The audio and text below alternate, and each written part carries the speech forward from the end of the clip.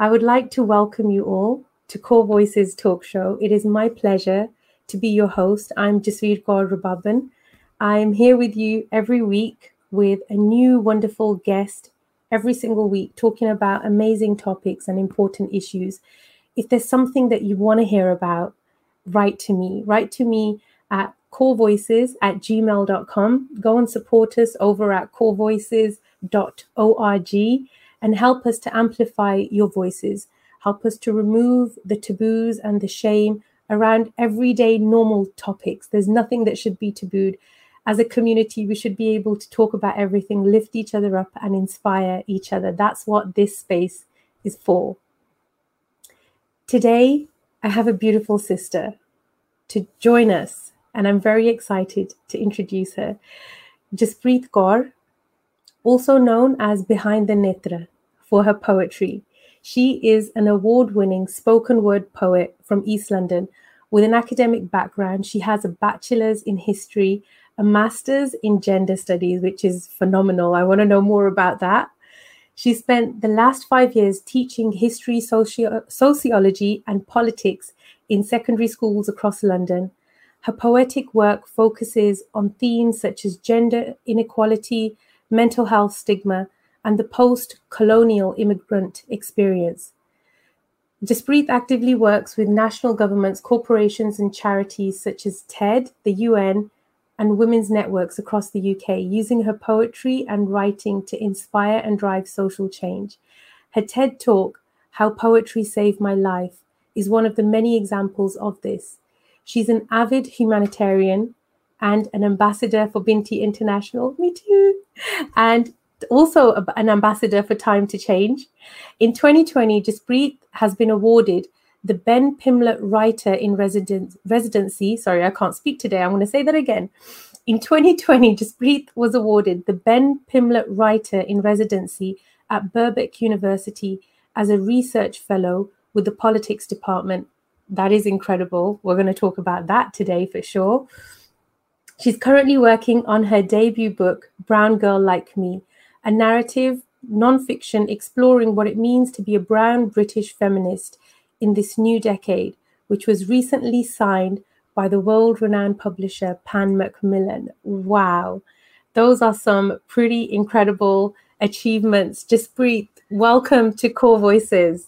Thank you. Thank you so much for having me. Hi, everyone from across the world. This is amazing. Yes, you've got an international gathering here ready to welcome you. It's such a joy to have you on the show. And there's so many wonderful things that I've just read in your bio, but that I knew about you from before that I want to talk about. We don't get to see many brown women in respectful spaces in the media or in society. And I'm grateful that there's this new wave coming forward with our generation. And I've seen you in the light of the media in the recent years, holding that space. And as a sister, I want to say thank you. But I know that it can't have been easy for you. So we will definitely get into that. The first thing I want to ask you is how you are. With everything that's going on in our new world that we're sitting in at the moment, how are you? I feel even that question alone, what a question to start with. I've been thinking about this question, and even when I'm asking other people about how they are right now, I kind of have focused it in on asking people, how are you today? How are you right now? Because I feel this time in lockdown, what we've been going through internationally for the last few months has surfaced so many different parts of us and so many different emotions, whether they are positive ones or happy ones or darker, more negative ones. I feel like every day has been very, very different. I think I started lockdown feeling very anxious, very confused, very scared, which I'm sure many people also felt. And it was a big shift in my mindset in the terms of a lot of my work was changing. A lot of what I do on a day-to-day basis would have to change. A lot of my financial situation would have to change. And those first couple of weeks were tough. But I think once I settled into lockdown and settled into this new normality, in this new reality. I've been using tools, I'd say I've been using for a long time, to help manage my anxiety and to help manage my worry. And I'm lucky enough to say I am someone who has, yes, suffered from anxiety, depression, and quite a bit of trauma previously in my life. But those tools that I've built over the years to get me through those times and to help me manage my anxiety are the exact tools that I've been using now during this really difficult time. And for me, that is writing, poetry, and that is my form of therapy and something that I always turn to. So I have been writing a lot, and that is helping me manage the day-to-day worry, the day-to-day anxiety. But today, in this moment, how am I feeling? I'm feeling really good. I'm in a very comfortable, happy place. Had a beautiful day at home with my family. So I am doing very well. Good. I'm glad to hear that. And I'm glad that you're using your creative tools to help you. I do the same thing with my music. So for me, Sikh music is my therapy, my go-to when I feel unsettled or not good in my mood, or even when I feel good as well. That's where I'll go to. I'll go and pick up my Dilruba, or I'll go and pick up my Rabab, and I'll sit there, and that's my poetic expression. Yeah. So, and they are. Music is all art forms, whether it is through our instruments or whether for me it's through the pen, it's all an art form. And they all have such power that I feel people don't realize. Absolutely. I agree with you 100%. I think arts are the biggest form of therapy that we have available to us. And I personally believe that they were used very differently at the time, like, for example, of our gurus, that these were the techniques that were available for people to manage and deal with their wellness. We don't read much about the mental and emotional wellness of the Sikhs at that time. I don't think it's because problems didn't exist. I think that they had different methodologies and techniques to deal with them. Yeah. And I think poetry are definitely part of that. Absolutely. And this is what I guess one of my biggest missions is to show people that art can be used in that way, and that we all have the ability to try that, especially for communities like our own, communities that are often marginalized from other sorts of mental health services, or perhaps can't access other forms of more formal mental health services. And what I mean by that is counselling or therapy. I feel for our communities, it's so important that we do find these other forms of therapy or these other forms of outlet to manage our well-being. And that's why I think art could be such a perfect tool for our community more specifically. So what type of art do you lean towards that helps you? I would say that my writing is my art and poetry is my art. I definitely see it as an art form. I wouldn't say I'm an artist in the sense of being able to pick up a paintbrush. I have not got that skill. I wish I did. I admire artists that are painters and sculptors, and even digital artists I admire immensely, because I feel I do not have that skill at all. But saying that, during the lockdown, here's me pushing myself out of my comfort zones, which is something I'm working on. I ordered a paint by number. So if anybody remembers in primary school where you'd get those pictures and it's all broken up with the numbers, you match the numbers to the paint. I was like, you know what, I'll start off with something like that, guided through, and it was a picture of a painting of a lion, of a sher, and I found it really therapeutic, just working my way through those sections and those colors, just the stroke of the brush. I can see why artists and painters find their work so therapeutic, because I definitely felt that. But yeah, that I would say my main art form is definitely writing, and as I define myself as a spoken word poet, what I'd also like to emphasize is that, yes, I write my word, but I also speak my word. And that is the difference perhaps between kind of more traditional poetry in the form of prose that is just meant to be read, and then poetry like my own, which is definitely meant to be said out loud. And it has the intention to be heard out loud. So even when I'm writing my poetry, I'm imagining how it would sound, and I'm imagining how it would be performed, even where I would pause and where there'd be moments of kind of reflection or emphasis through pausing. So it's definitely my art form to even perform it out loud as well. That's amazing. Expression is important for us in so many different ways. And what you were just talking about reminded me of something I've experienced with one of my sisters, Valerie Kaur.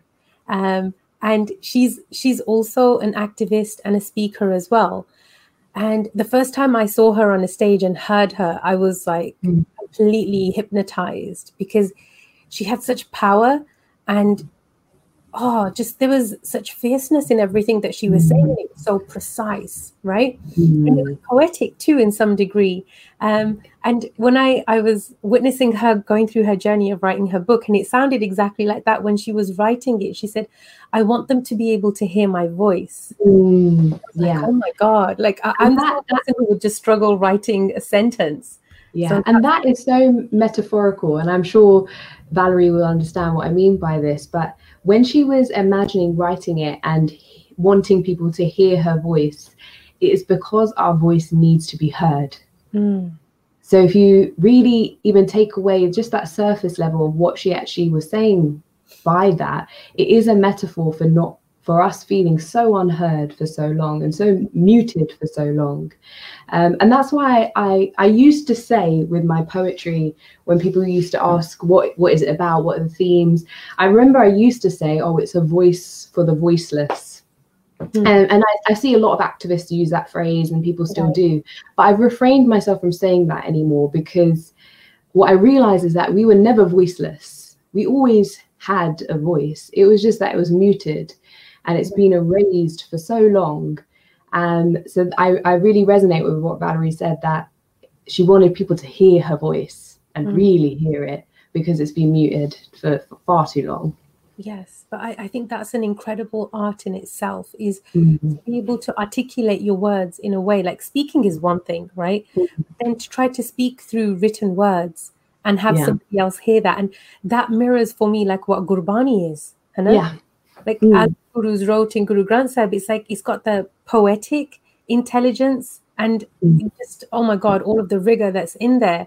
You've got the musicality, and then you've got the expression in it as well. And it's like everything jumps out to you and it becomes relevant. And I think that that's an important skill that as Sikhs we need to try to learn. So I hope that we're going to be able to like learn this from you at some point as well, because we need it. I absolutely. That what you just said there is when I get asked often in Q&As and stuff like that, what's my biggest inspiration? What inspires me the most? Or what is the first thing that inspires you? First and foremost, it's our Bani. Our Bani is written in poetic form, and I feel like people forget that when they think that poetry in our community is something new. It's not new. It's been within us since we began, and it flows in our blood. I really do believe that. So I feel we should be leaning into that. We should be leaning into poetry. We should be leaning into writing and leaning into art and to music, because it's a part of who we are. It's a huge essence of what it means to be a Sikh. So I feel we definitely need to be leaning into that more. Absolutely. And we see a lot of our kids, they're getting into different types of spoken word. And like whether it's rap or writing lyrics for hip hop or writing lyrics for Punjabi song, we can see that the poetry runs in our veins. But we've never had enough role models or guidance around us to help us to direct it. That how do you rhyme with your words, right? How do you even get to that point? That's something that I would be interested in, but I wouldn't know where to start. I think there's a reason for why I feel there's a revival of it happening now. And that's definitely because if we think about our parents' generation or even our grandparents' generation, especially kind of first wave, second wave migrants that were moving here to the UK, for example, their entire life at that point in time was about setting a foundation for their families.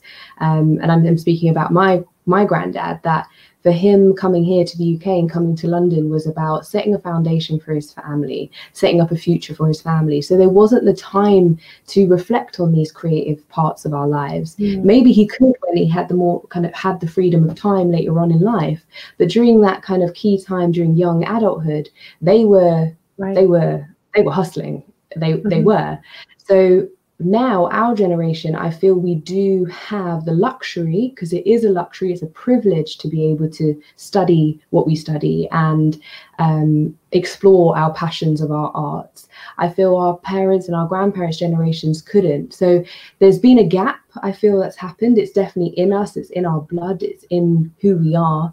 And then unfortunately, it had to stop for a little while, but I feel there's a revival happening, and it's growing. And that's why I love to try and teach poetry now. So I run workshops. I have been for the last 3 to 4 years, been running workshops across the UK, mainly in schools, so mainly with young people, especially in secondary schools.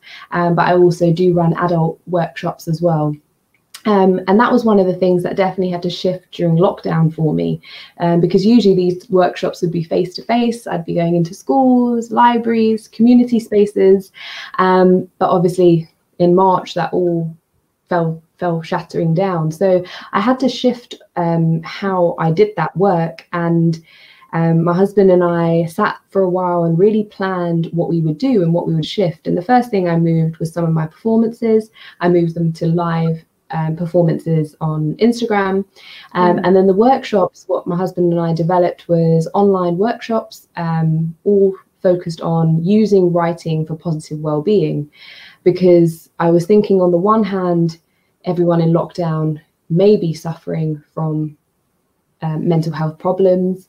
They're all at home, so it's not like they can go anywhere, so it would have to be online, and are thinking about a way to kind of merge those two together and create these online courses. And for those first set of courses, I wanted to make sure that all the money going towards it would go towards charity, and it went towards the World Health Organization for their COVID response fund. And at first I was really nervous. I was like, is anyone going to sign up to them? Does anyone want this? Does anyone need this? And I did 2 different courses. One was called Poetry for Calm, which was learning about the skills of poetic devices and poetic writing. And the other one was Techniques of Journaling, which is another skill that I've developed over the years as a form of therapy.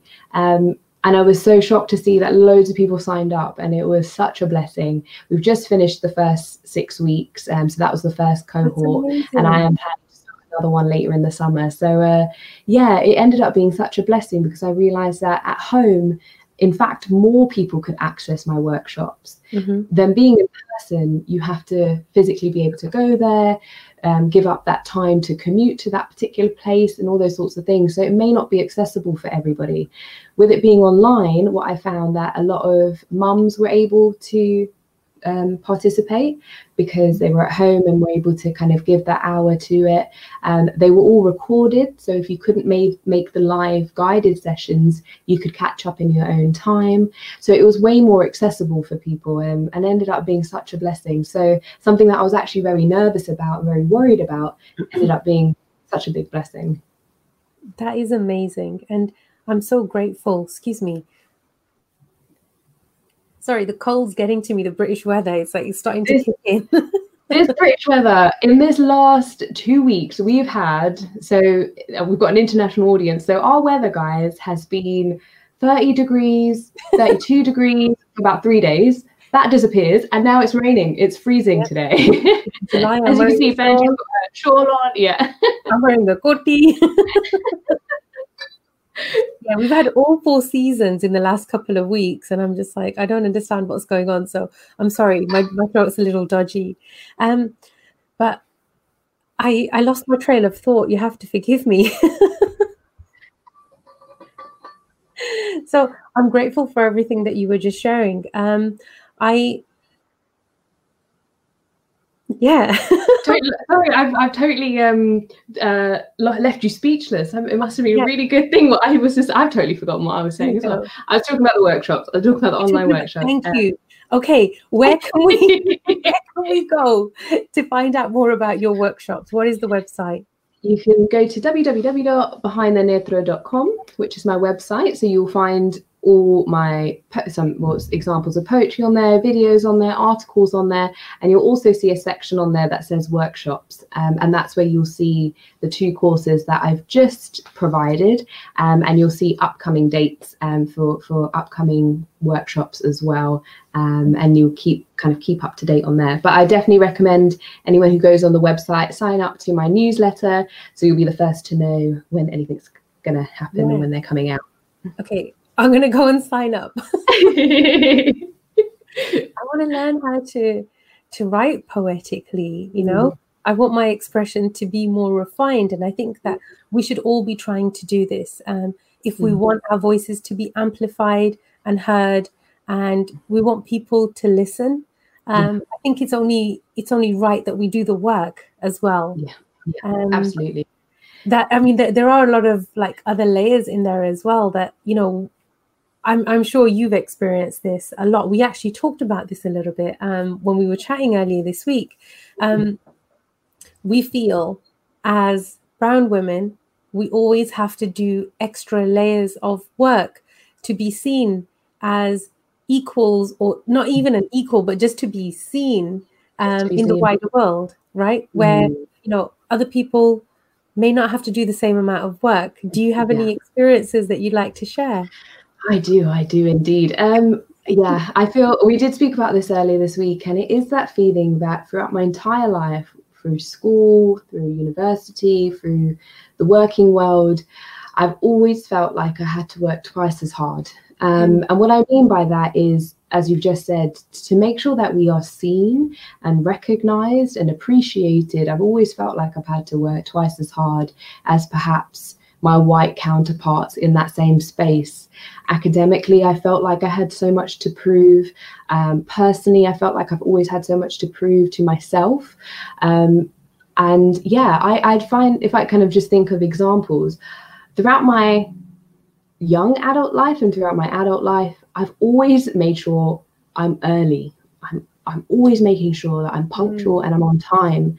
And I don't know if that's a part of my psyche and it's part of the model minority complex. And what I mean by the model minority complex is that often Asian minorities are seen as the kind of model minority because they're always hardworking and they're always on time and they always get the job done.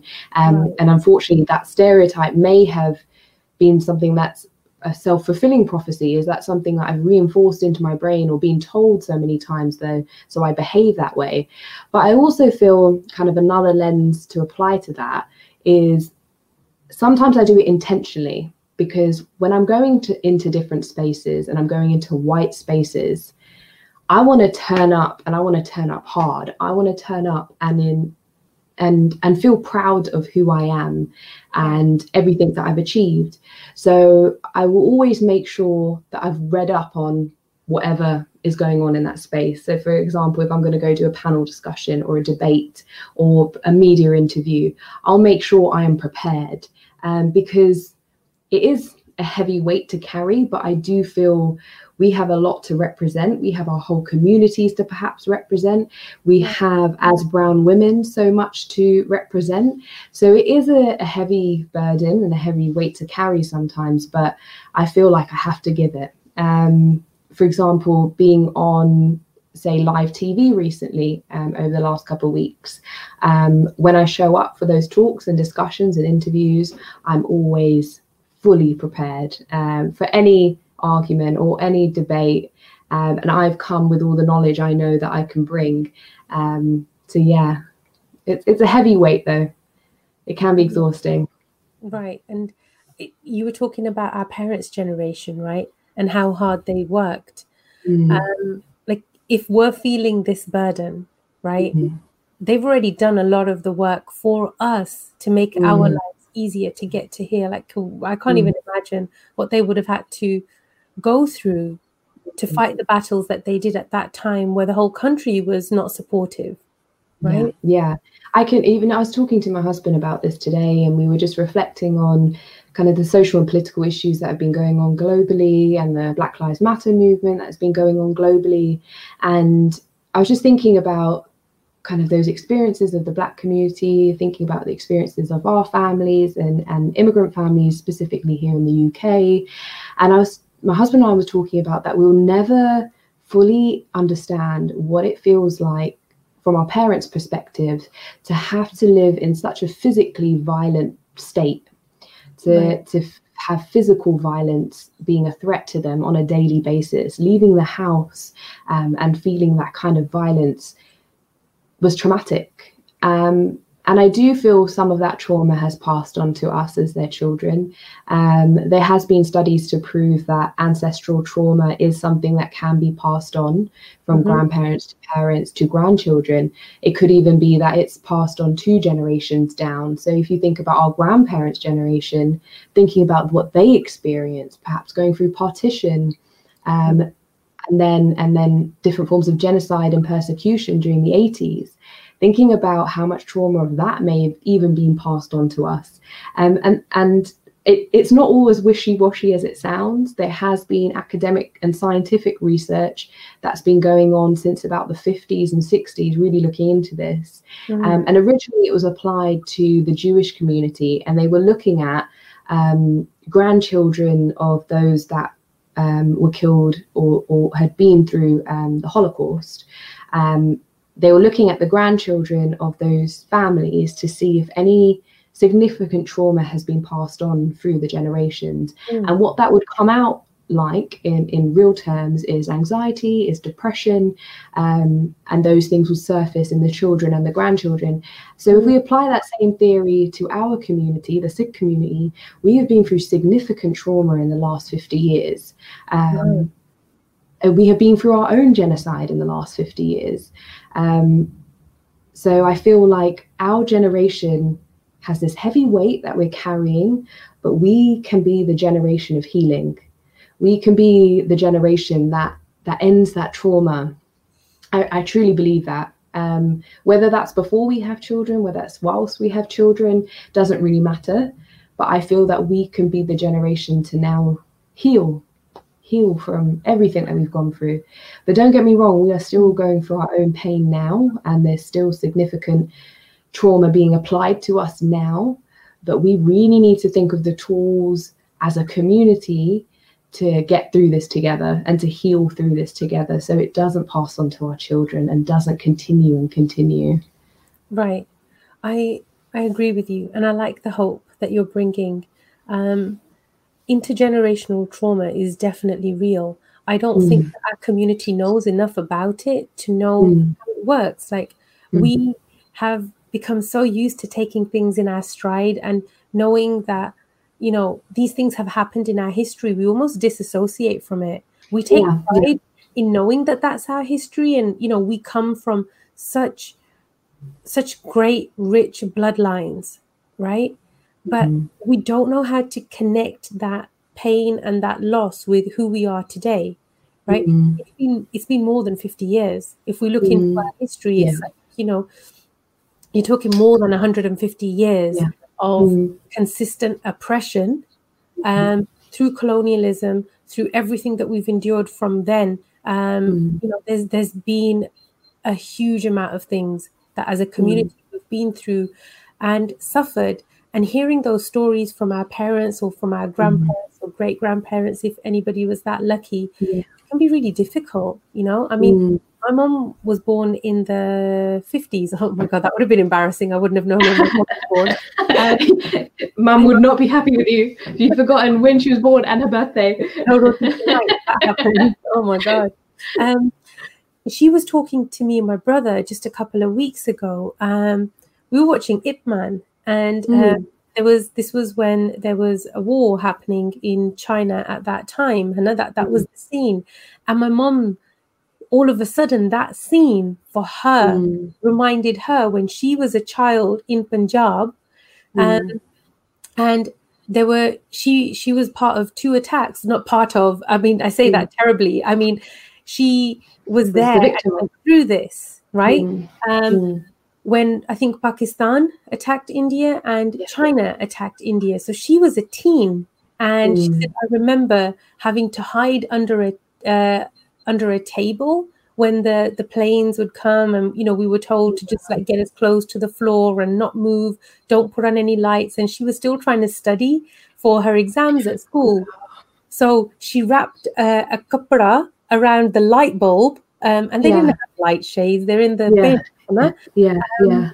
And she didn't realize that the heat of the bulb would create a fire. So she almost burnt down the house because she was trying to study while there was an attack happening. And I was like, so you're not afraid for your life? She's like, no, I was afraid of failing my exam. And I was like, so that's where I come from. And that's in you. That is in you. Right. But I mean, just for my mom to for me to observe that scene on the TV for her reminded her of that. And how we can't relate to that. You know, I mean, I'm born in England. I haven't seen anything like that. So how could I possibly relate? The closest I get is the TV. Yeah. And this is why education is so key. And this is perhaps one of the reasons I've become a teacher and love working with young people. And a lot of the work that I do is about access for education, because these stories, the stories of your parents, the stories of your mum, as well as the wider story of our community needs to be heard and needs to be understood for our generation, needs to be learned, needs to be researched as well. I definitely feel our community needs to be encouraged to do more academic research, whether that's in a formal setting in the university or whether that's a personal thing that you try to do, needs to be encouraged as well, because I don't want us to lose these stories. We need to hear them, document them, learn about them, listen to our parents' stories, because perhaps this is the first time she even shared that. Perhaps that's maybe even the first time she's even realized that those things have happened. And imagine carrying all that alone, perhaps for their whole lives. Having these conversations and letting these things out, I think, can be a really important thing for our community, an intergenerational thing for our community, to share with one another. Yeah, absolutely. I mean, we, like you said, we have the privilege of being able to seek therapy or to have conversations and talk about things. But, you know, that's a generation where they were almost trained to not talk. We did and they're masters of that, especially the women, you know. I mean, they're incredibly strong women, but I don't understand. Like, I can't comprehend how you would house all of that within you and just operate as an independent silo, that everything that happened in my world is within me. I will never speak it. I will never tell anybody, because apparently that is shameful, right? And then to carry all that and to have to migrate to a new country and then do everything they had to do here. Learn the language, learn the culture, learn how to fit in, right? And the women in our community are, and this is why shows like yours and doing Core Voices is so important, that we talk about the women in our community and our stories, and these stories are heard, because like you said, the Sikh women are I can't even describe it. I can't even say there's one word to encompass how magnificently powerful Sikh women are. And you're right, a lot of our burdens and our problems and our struggles, we've had to bottle up inside ourselves. And that's why sisterhood is so important. Having safe spaces are so important for brown women, in the wider community as well, in the wider South Asian community. Having these safe spaces for brown women are incredibly important. But I don't want to neglect safe spaces for brown men as well, are definitely needed in our community. And if anything, because of the toxic hyper masculinity in our community, our men are suffering. So that can't be ignored either. And there's a huge area there I think we really need to be talking about and really need to tackle as well, that the men in our community who may be suffering emotionally, suffering from mental health issues, need support, and perhaps they can't let it out, they can't speak about it, and are perhaps turning to other elements and turning to other things to reduce that pain. Sadly, in our community, we know alcohol and drugs are a huge concern, and alcoholism is a huge problem in our community for the men in our community. So we need to be creating safe spaces for them as well. And there's fantastic charities that are doing that. Taraqi being one of them, one of the charities that I've supported recently, are doing amazing work to kind of tackle that stigma, especially for men. That's awesome. I'm grateful that you brought this up. And I mean, I've had my own experiences with this because my dad, you know, he went through his own process of alcohol abuse, and now as an adult woman, I can look back and I can connect the dots. But as a child, I didn't understand it. So I'd like to ask you, what do you think are some of the factors that hold Punjabi and Sikh men back from talking openly about their mental wellness? I think it starts from very young. I think the way that we socialize both boys and girls from a very young age in our community is definitely problematic. Obviously, starting even before we are born, there's an ongoing son preference in our community. And what people do not recognize is that son preference and patriarchy, you know, hence why I'm wearing this t-shirt, it says smile for the destruction of patriarchy. Patriarchy kills us all. Patriarchy impacts us all. And what I mean by that is patriarchy, son preference can impact us all in the sense that, of course, it impacts us women because we are treated so differently throughout our lives. But what that also perpetuates is that when we do have sons, we put so much pressure on them to be this magnificent golden child. Even how we socialize our girls and boys, we tell our boys to grow out, be confident, be brave, be strong, don't cry. We tell girls, on the other hand, to grow inwards, to be quiet, to be submissive, to be inferior. And we teach that to them from such a young age, even the language that we use around them, the way we speak to them. And that goes on throughout their childhood, throughout their teenage years. And it's around teenagehood that I feel that these problems start surfacing a lot more for young men. That's when perhaps some problems start to arise. And then definitely when they end up towards adulthood, when there's other pressures, life pressures that come in, stuff to do with finances, having to pay the bills, having to look after the family because they're told to be the breadwinner, and all those kind of societal pressures that are being applied to them, I think in their adulthood then starts to get really difficult. And that's why the suicide rates for people, for men around the age of 40 are so high in our community, because I think that's when a lot of it, once it's been bottled in for so long, can only go one way. And yeah, I think that's my explanation for it. Obviously, everyone's experiences are completely different, and I wouldn't like to generalize that that's everybody's experience. But from what I've seen personally, with the men that I know have suffered from mental health problems in this way, they've described it in that sense, that their whole life they've had to bottle it up so much, and when they get into their adulthood and when there's so many pressures at that point for men, that's when it gets too much. Right. And what advice would you give to anybody, male or female, who might be feeling that way? Please speak to someone. Please speak to someone, whether that's in your family, whether that's a close friend, or whether that's speaking to the services that we have here in the UK, and perhaps in your own countries, the mental health services that you have access to. And they're usually free phone numbers that you can find online, and to speak to someone, because there is someone there to listen. And the moment that problem is shared, the saying is the problem's halved, but I don't know if people fully believe that. But I do feel the moment you release it from yourself is the first step for things to get better.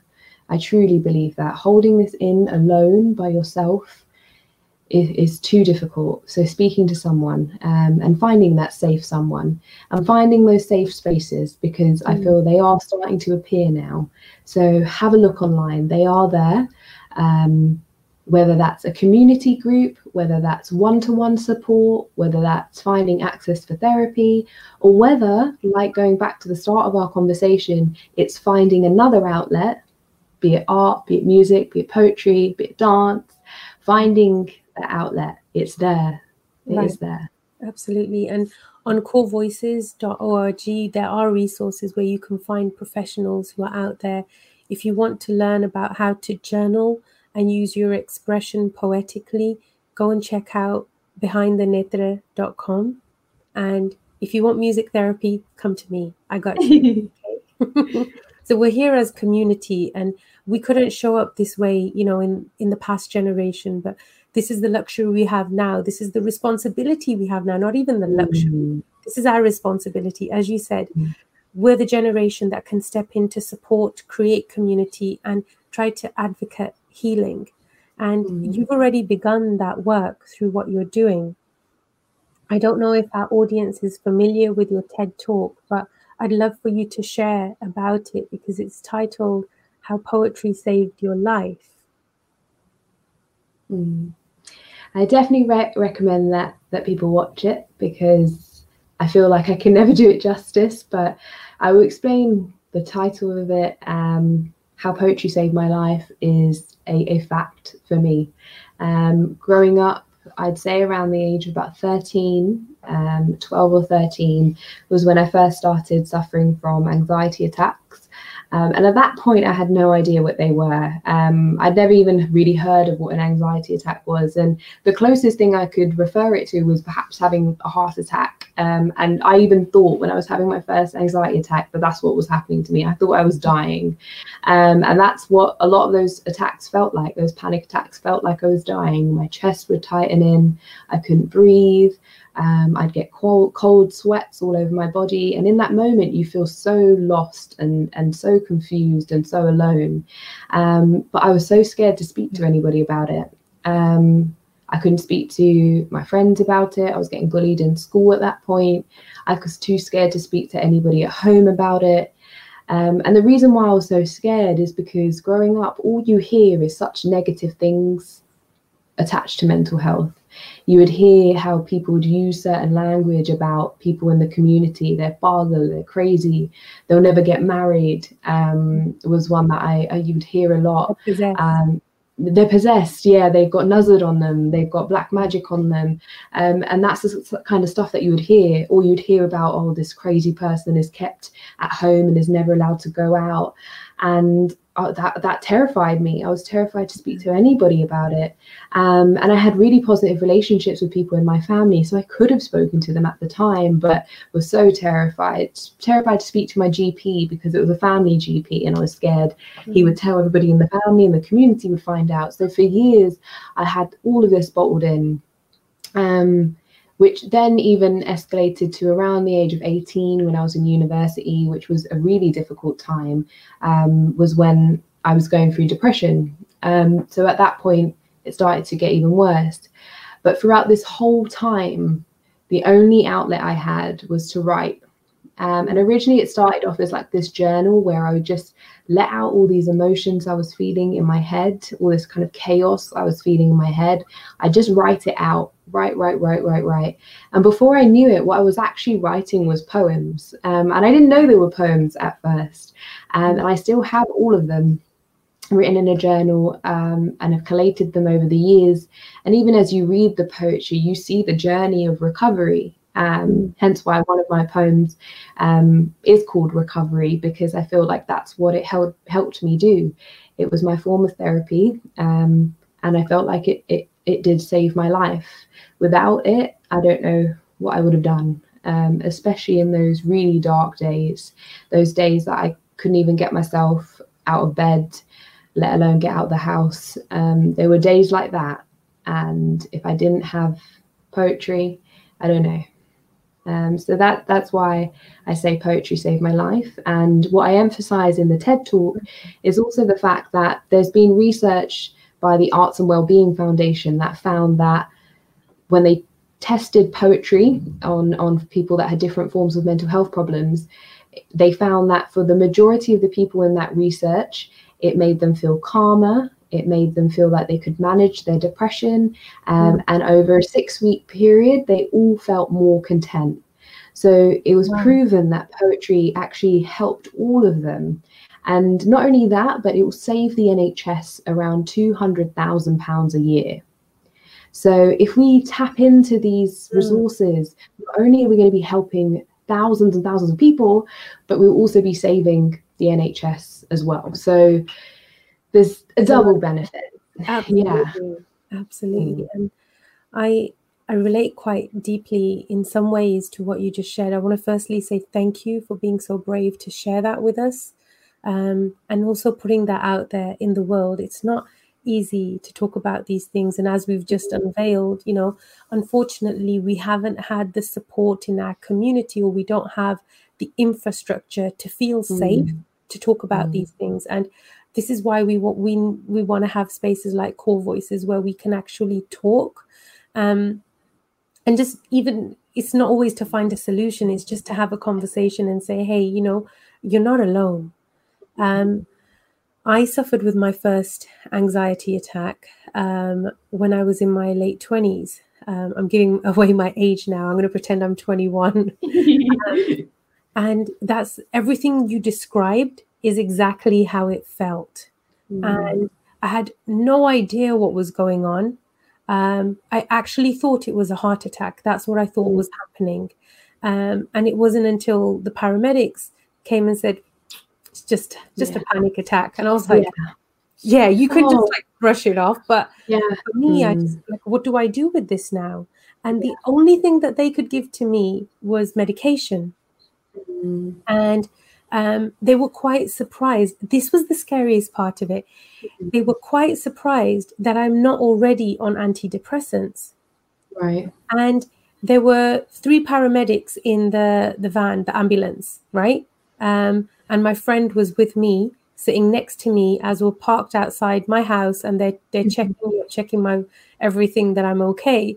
And he looked at me stunned and said, you're the only person, this is the paramedic who's checking my blood pressure and all of the rest of it, said to me, you're the only person that I know who is not on antidepressants. All of us, we're all on antidepressants. And I was like, whoa. It's shocking. So that was like major. There's a big question here, whether here in the UK and perhaps globally, people are being pushed towards medication too quickly.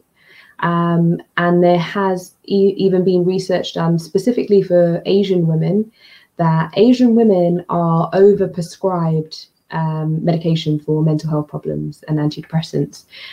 It's one of the first things we are provided rather than other services, which it makes no sense to me. This is not me saying that antidepressants or medication is a bad thing. I do not want to stigmatize medication, because I know people that I know personally that it has helped them so much on their journey to managing their mental health. So there is a space for medication when that point arises.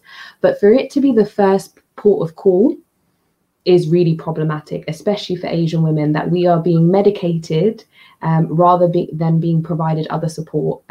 It seemed to be a quick fix that is provided specifically for Asian women. So that is probably why you got that reaction, that they were surprised that you weren't on it already. Wow. Okay, that makes more sense. Because for me, honestly, I mean, I'm not against medication. If it serves you and you need it, don't stay away from it. But I didn't feel that I needed that. And that was where it came from. It wasn't a point of denial. I knew that there was something out of balance, but was a pill going to fix it for me? That's what I didn't believe in. And for me, like we were talking about arts and how we both connect with different forms of artistic and creative expression, and they've helped us individually in our journeys. Mine is Sikh music. And I was already on that path for about 10 years at that point, Hannah. So many people judged me so hard that, aren't you supposed to have this under your wing? Aren't you supposed to have this master that has to deal with your emotions? And I'm like, really? This is how we show up as a community? Instead of saying, what can I do? How can I support you?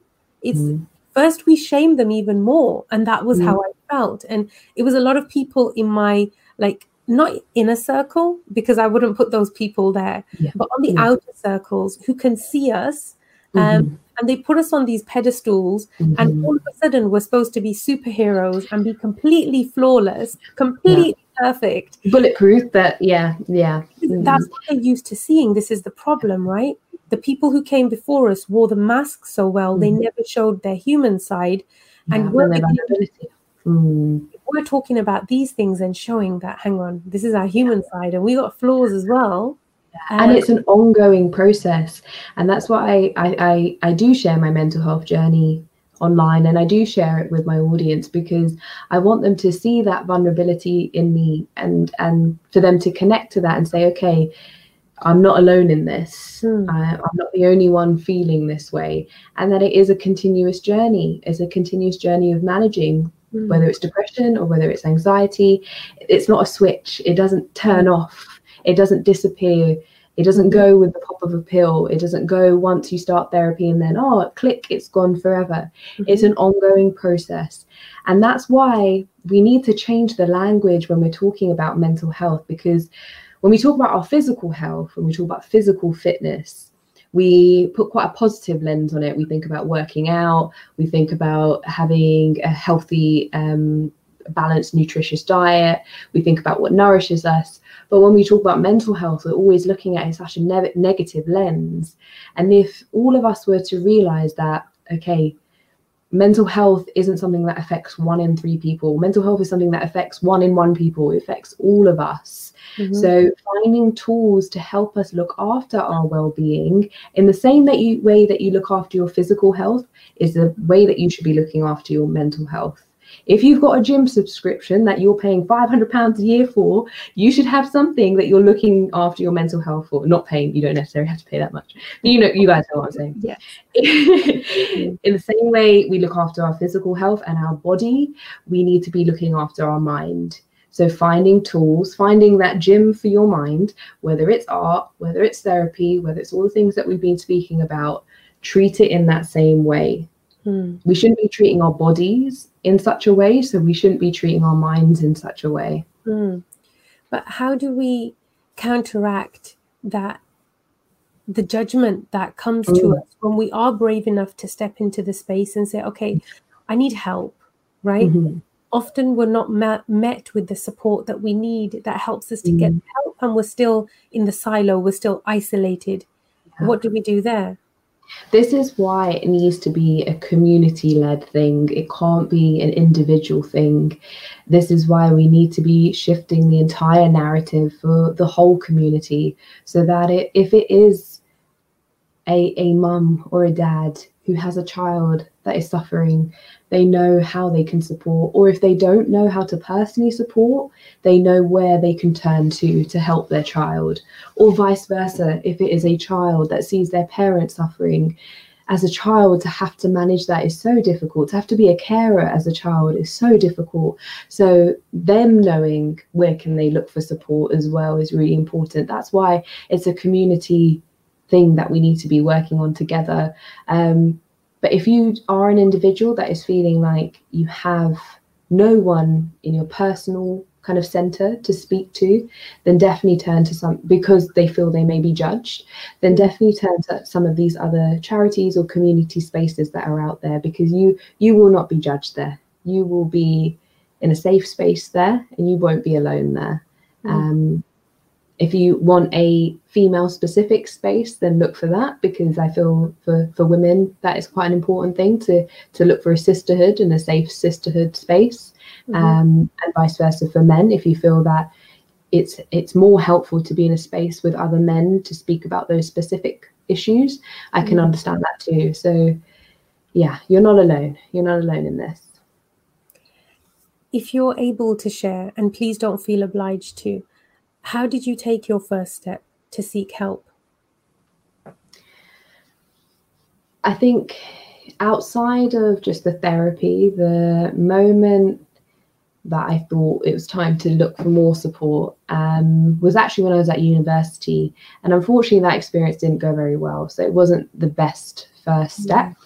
I approached a counselling service at my university because I thought I couldn't speak to my family GP and all that sort of stuff like I explained before. So I approached a counselling service at my university. And this is where the problem arises of having therapists that aren't haven't got the right racial literacy. And what I mean by that is the counsellor that I spoke to was a middle-aged white woman. And I felt she didn't understand the cultural context in which I was coming from. She assumed a lot about me before I even spoke. There was a lot of assumptions that I think that she made about me being a young Asian woman. So I felt that her help was not the best place to start. So unfortunately, that first experience wasn't great. So that's why having somebody that is perhaps of the same culture, same background, is totally okay to ask for. And there are amazing services and amazing brown therapists out there that may be more culturally understanding of your circumstances. So I'll give you an example of what this counsellor once said to me. So I was explaining to her a lot of my worries and concerns at that point, a lot of things that were kind of expected for most young adults at that time, but also speaking about kind of wider issues as well. And one of the things she recommended was to move out of my family home, get my own place, and become more independent, was what I was told. Oh, wow. And I was like, this woman's not getting it at all. She's not, of course I don't want to do that. My family, a huge part of my life and a huge part of my decision-making process as well. So I felt like she didn't understand the cultural context of where I was coming from and how, in fact, my family are a big part of my support system. To remove myself from that would make me worse.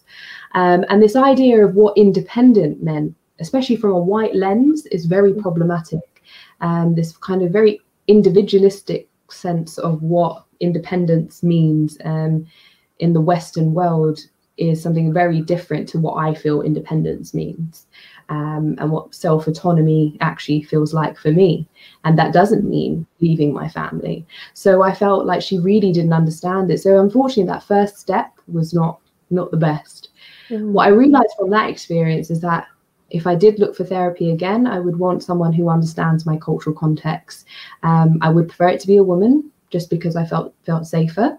And I would prefer if it's someone from either an Asian background or even a Black woman, I feel would perhaps understand my cultural context a little bit more. And that's not to say that white therapists can't. This is saying that therapy in general and those services really need to pick up on their cultural literacy so that they can understand all these nuances. Yeah. And I feel there's no excuse anymore. I feel like these services in the mental health space, as well as in education and these other institutions, have no excuse anymore for this kind of ignorance. I feel we have a World Wide Web. We have information at our fingertips. We have all this data showing us these things. So to play dumb isn't enough anymore. Right. But after that, I then did seek therapy in other places, which were a lot better. I started something called cognitive behavior therapy, which is a little bit different from talking therapy. CBT gets you to really analyze your thought processes and your behaviors. And you look at the cycle of your thought process and your behaviors and why you might have a chain of worries, which is something that I suffer from. I catastrophize quite a lot. So if I've got a worry in my head, what will happen is I have this worry chain. So something quite small could turn into the most catastrophic thing in my head, like the world is going to end. And in that moment, in that worry chain, it's very hard to stop that process, and it all happens very, very quickly and could lead to an anxiety attack. So what I had to learn was, how do I stop that thought process before it gets from here to here? And that's what CBT actually taught me how to do, how to really stop some of my thoughts, control my thoughts. The ones that I need to reflect on, I will, but the ones that are ones that I can put to the side, because you start to differentiate what's a potential worry and what's an actual real worry. For example, a real worry would be if your car breaks down and you need to get off onto the side of the road. That's a real worry in that very time. A potential worry is one that might happen in the future, isn't definite. And I realized a lot of my anxiety and a lot of my worries are potential worries. They actually weren't immediate worries, if that makes sense. So CBT really helps you differentiate the difference between all those thoughts in your head. And a lot of them can feel really messy and chaotic. So cognitive behavior therapy really gets you to kind of clear that all up. And I feel that's where, alongside poetry, the biggest shift started to happen. So cognitive behavior therapy is definitely something I'd recommend.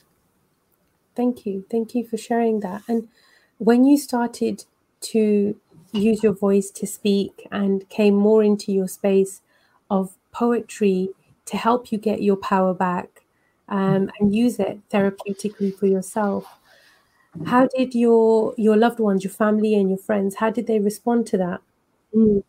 So it was only not too long ago that obviously I started to speak about these things publicly. Back in 2015 was kind of the start of the Behind the Nidra journey. So me becoming a spoken word poet, doing shows, doing open mic nights.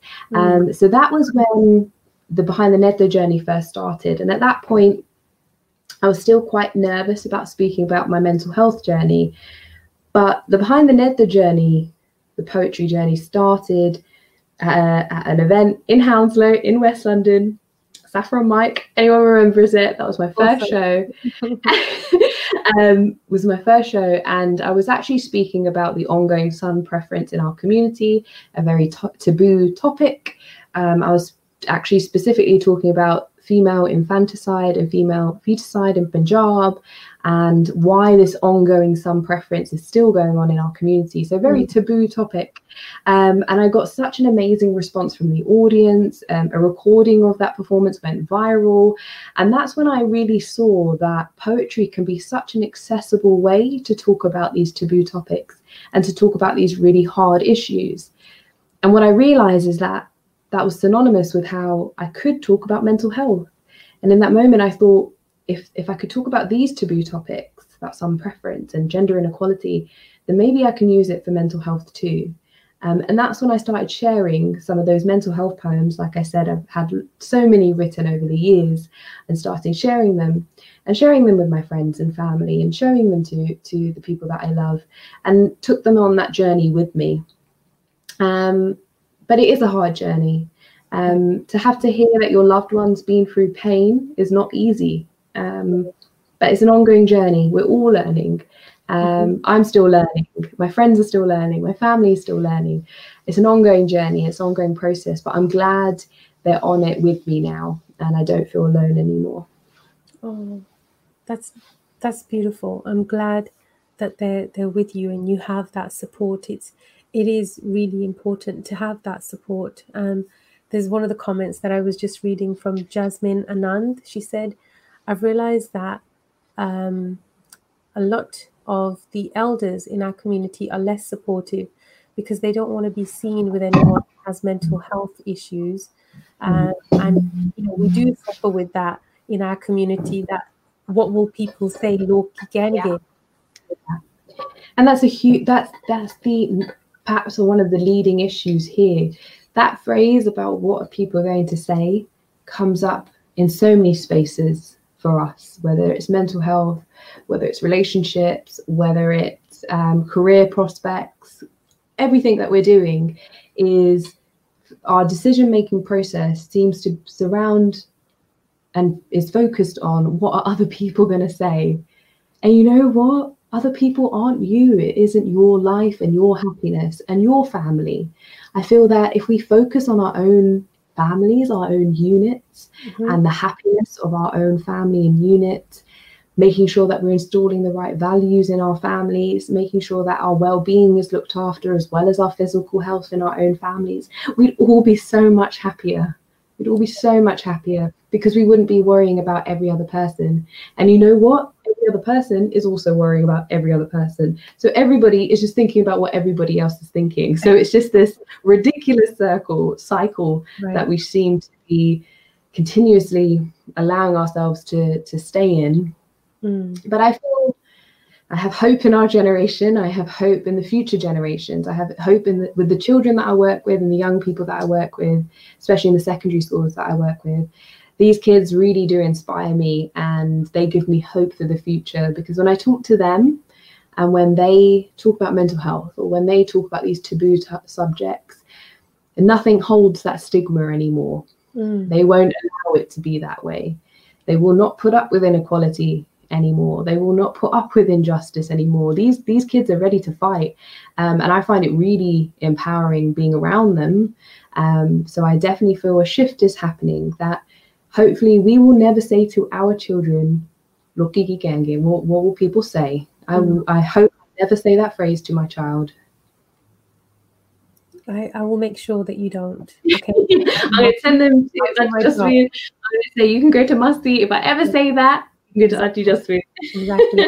I'm pull your card, and not theirs. But I think to Jasmine, I think one thing that I would like to say is that, sorry, I'm about to cough. Sorry.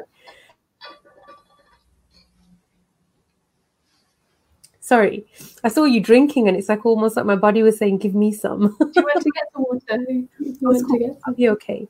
But I think with our older generations, they never had the opportunity to talk about it.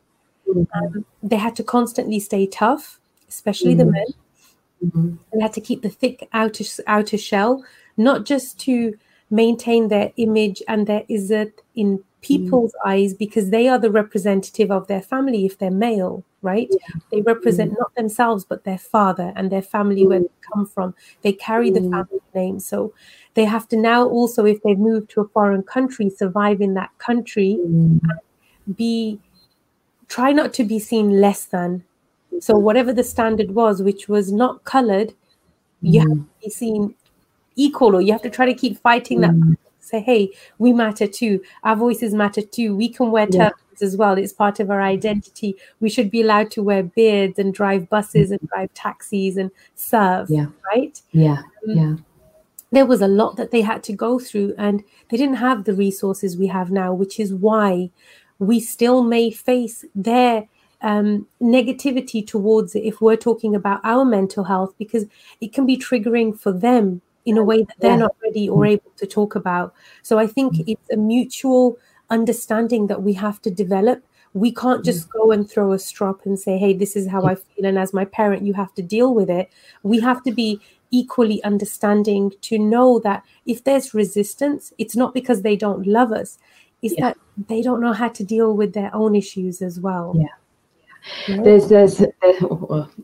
talk about the book in a moment, but there is a line in my book that I've written specifically on a chapter thinking about mental health, is when you're raising your children from a place of thinking about their survival, and if that's all you can think about, how do I get us to survive? How can I make sure we're surviving? You're not raising them in a place of getting them to thrive. So you're focusing on getting them to survive, not necessarily to thrive. So it's all about safety. It's all about keeping up appearances. It's all about keeping everything ticking over and nothing outside of that. Right. We can now be looking at, how do we thrive now? We've been surviving and we can continue surviving. We need to look at how can we thrive now. So how do you love and how do you raise a family from a place of wanting them to thrive rather than just a place of wanting them to survive? So you're absolutely right. I'm so glad you've mentioned that. Whenever you may be feeling that animosity from your families or your loved ones, that they're just not getting it, or they are saying things like, what people are going to say, think about the context that they're perhaps coming from. And please don't let that make you get filled with so much hate for them, because that won't help you on your journey either. Try and understand the context that they're coming from. If you are in a place of danger and it's too much, of course, that's a complete different situation. You may need to remove yourself from that situation. But if it is a place that you can try and develop it through communication over time, then please try. Please try. Yeah, I definitely second what you just said, Jaspreet, because as you said, if we're that generation of healing, we have to know how to model and give compassion as well if we want to receive it. And anybody that meets us with animosity or aggression is because they're hurting, right? We've all heard that saying, hurt people hurt people. And that's the most obvious way to look at anybody who's aggressive, is that deep down inside they're hurting, and nobody wants to be hurting.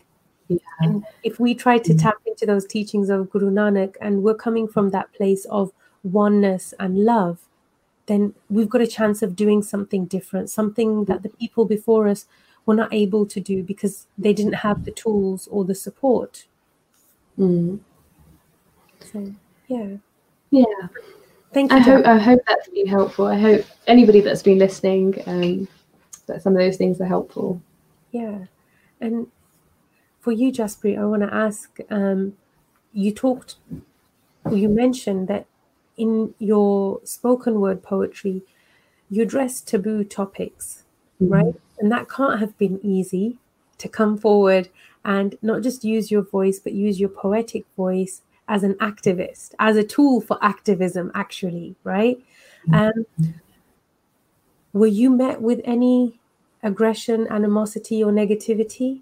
And would you like to share that with us? Yeah, I guess there's the famous saying and phrases that if you're trying to do anything right, and if you're trying to do anything good, there will be people that hate you too, and there will be people trying to stop you too. And I think that goes for any work that is for trying to make significant change socially, economically, politically. I feel you will always face barriers along the way. And there's been animosity and anger shown to me online mostly. There hasn't thankfully been anything so much physically in person, but a lot of that negativity and hate does come online. I get messages a lot of the time from people that aren't happy about me being outspoken, aren't happy about me being a woman that is quite outspoken, especially as a brown woman. People would prefer that I say seen and not heard. And I have received death threats, rape threats, really horrible messages from time to time. And there's people who don't agree with some of my viewpoints, and that's okay too. If there's ever people that disagree or wish for an open, healthy debate, I'm all for it. But if you're showing anger and aggression and disgusting amounts of hate, I have no time for it.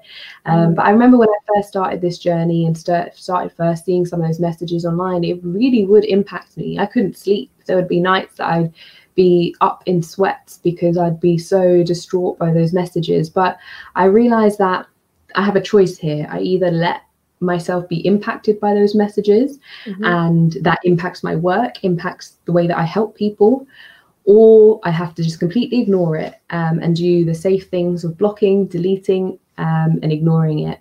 If it's a place for healthy debates and a chance for education, I will do that. But if it's coming from a place that is just not healthy, then I will block and delete it.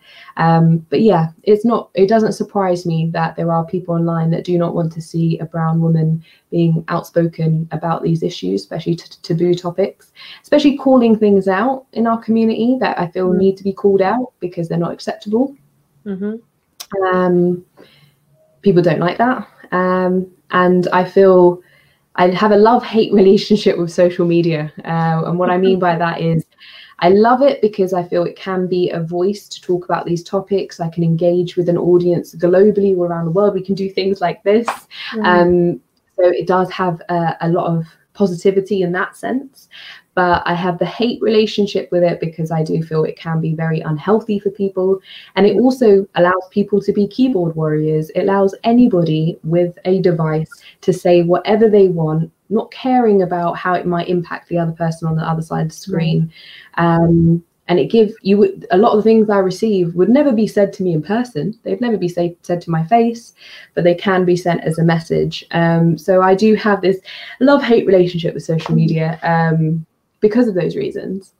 Right, and that's natural to have that. I mean, everything you've said is valid. And yes, we have a lot of the keyboard warriors who are just writing empty things, and they wouldn't want those things said to them. They wouldn't say it to your face, but nonetheless, they're still saying it.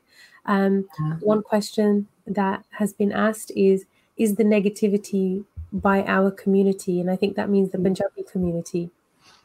Yes, it has been. It's been from wider than that as well, but there has been negativity from our Punjabi community, mainly from men. Again, that may be associated to the fact that they don't want a woman being so outspoken about these things. Again, this is why we need to destroy patriarchy, because of reasons like this. So it has been from our community, but it's been outside of that too. I would say outside of our demographic, there's been kind of racism as well, which is thrown in there. So yeah, it's come some from our community, but this is why I'll continue to go on to educate, because that's the best thing I can do for our community, that I try my best to educate people on these taboo topics. And I'll try and do it in the best way that I can. I'll do it through poetry that's hopefully accessible, but I do it as a teacher. I do it through public speaking. I do it through doing talks like this and lots of panel discussions, and trying to reach as many demographics as I can. So the older generation as well as the younger generation. That's the best way I can tackle it for our community. Okay, firstly, thank you for sharing that. I'm sorry that you've had to deal with this. I'm sorry that, you've had to go through that. You said death threats, you said rape threats, and that is disgusting.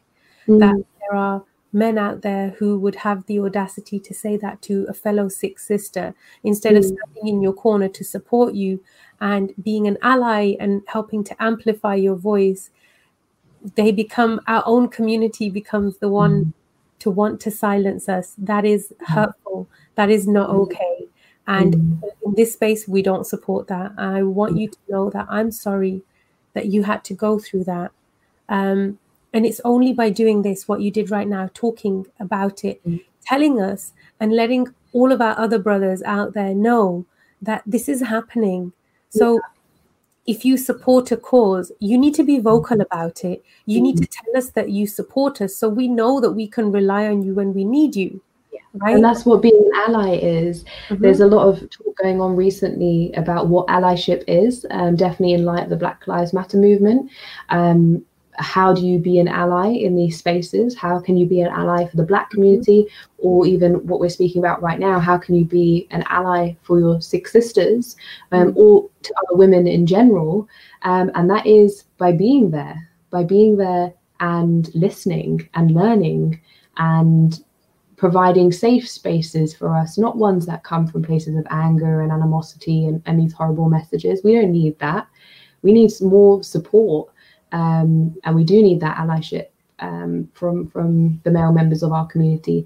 And I want to say that there is amazing allyship from a lot of men in our community, and my husband being one of them. Obviously, he is my life partner, so I would hope he'd be my ally.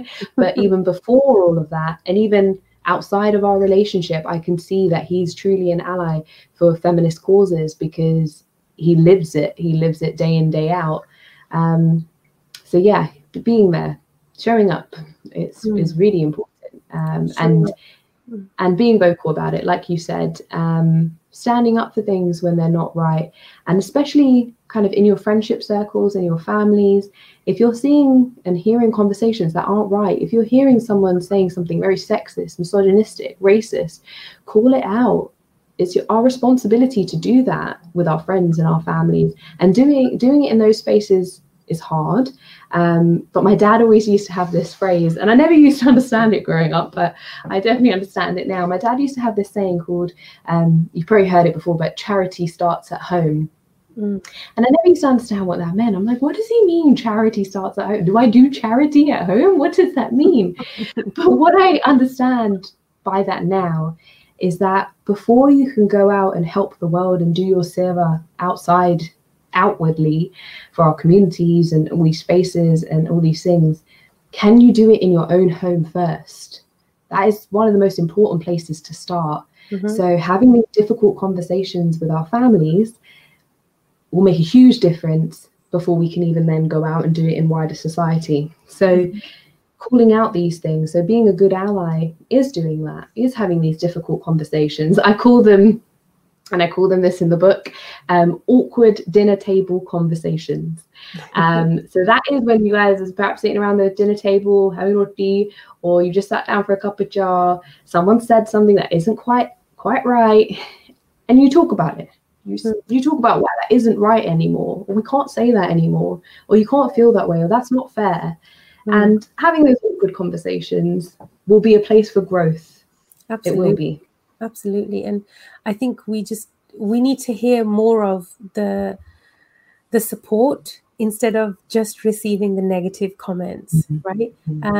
And you're not the only Sikh sister to say that to me. I mean, I receive enough hate in my social media DMs, and mostly from Punjabi men that either want to marry you or they don't like the fact that you don't want to marry them. And they're surprised as to why you're saying no to them. You know, like who wouldn't want to say yes to a social media proposal to somebody you've never met, right? So a lot of it's ridiculous. And that's all you're hearing from them. You kind of start to lose a little bit of faith in the support system in our wider community. So I'm asking the Sikh brothers to step forward and actively be seen as supporting your sisters. Use your voices, stand for our causes. We're going to stand in your corner too. That's how this works, right? But we need to hear you. We need to see you. And we've got one of our brothers. He's showing his love already, which is great. Thank you, Triple S, for doing that. I'm like, there's so much around this topic, which is like, it's not okay. And we don't get to talk about it so much. And it's become normalized in a way that, okay, we just have to deal with it. And if as Punjabi Sikh women, we want to come forward and we want to talk about things that are uncomfortable, we get labeled very ugly labels just because we're showing courage to not be made uncomfortable by these topics, right?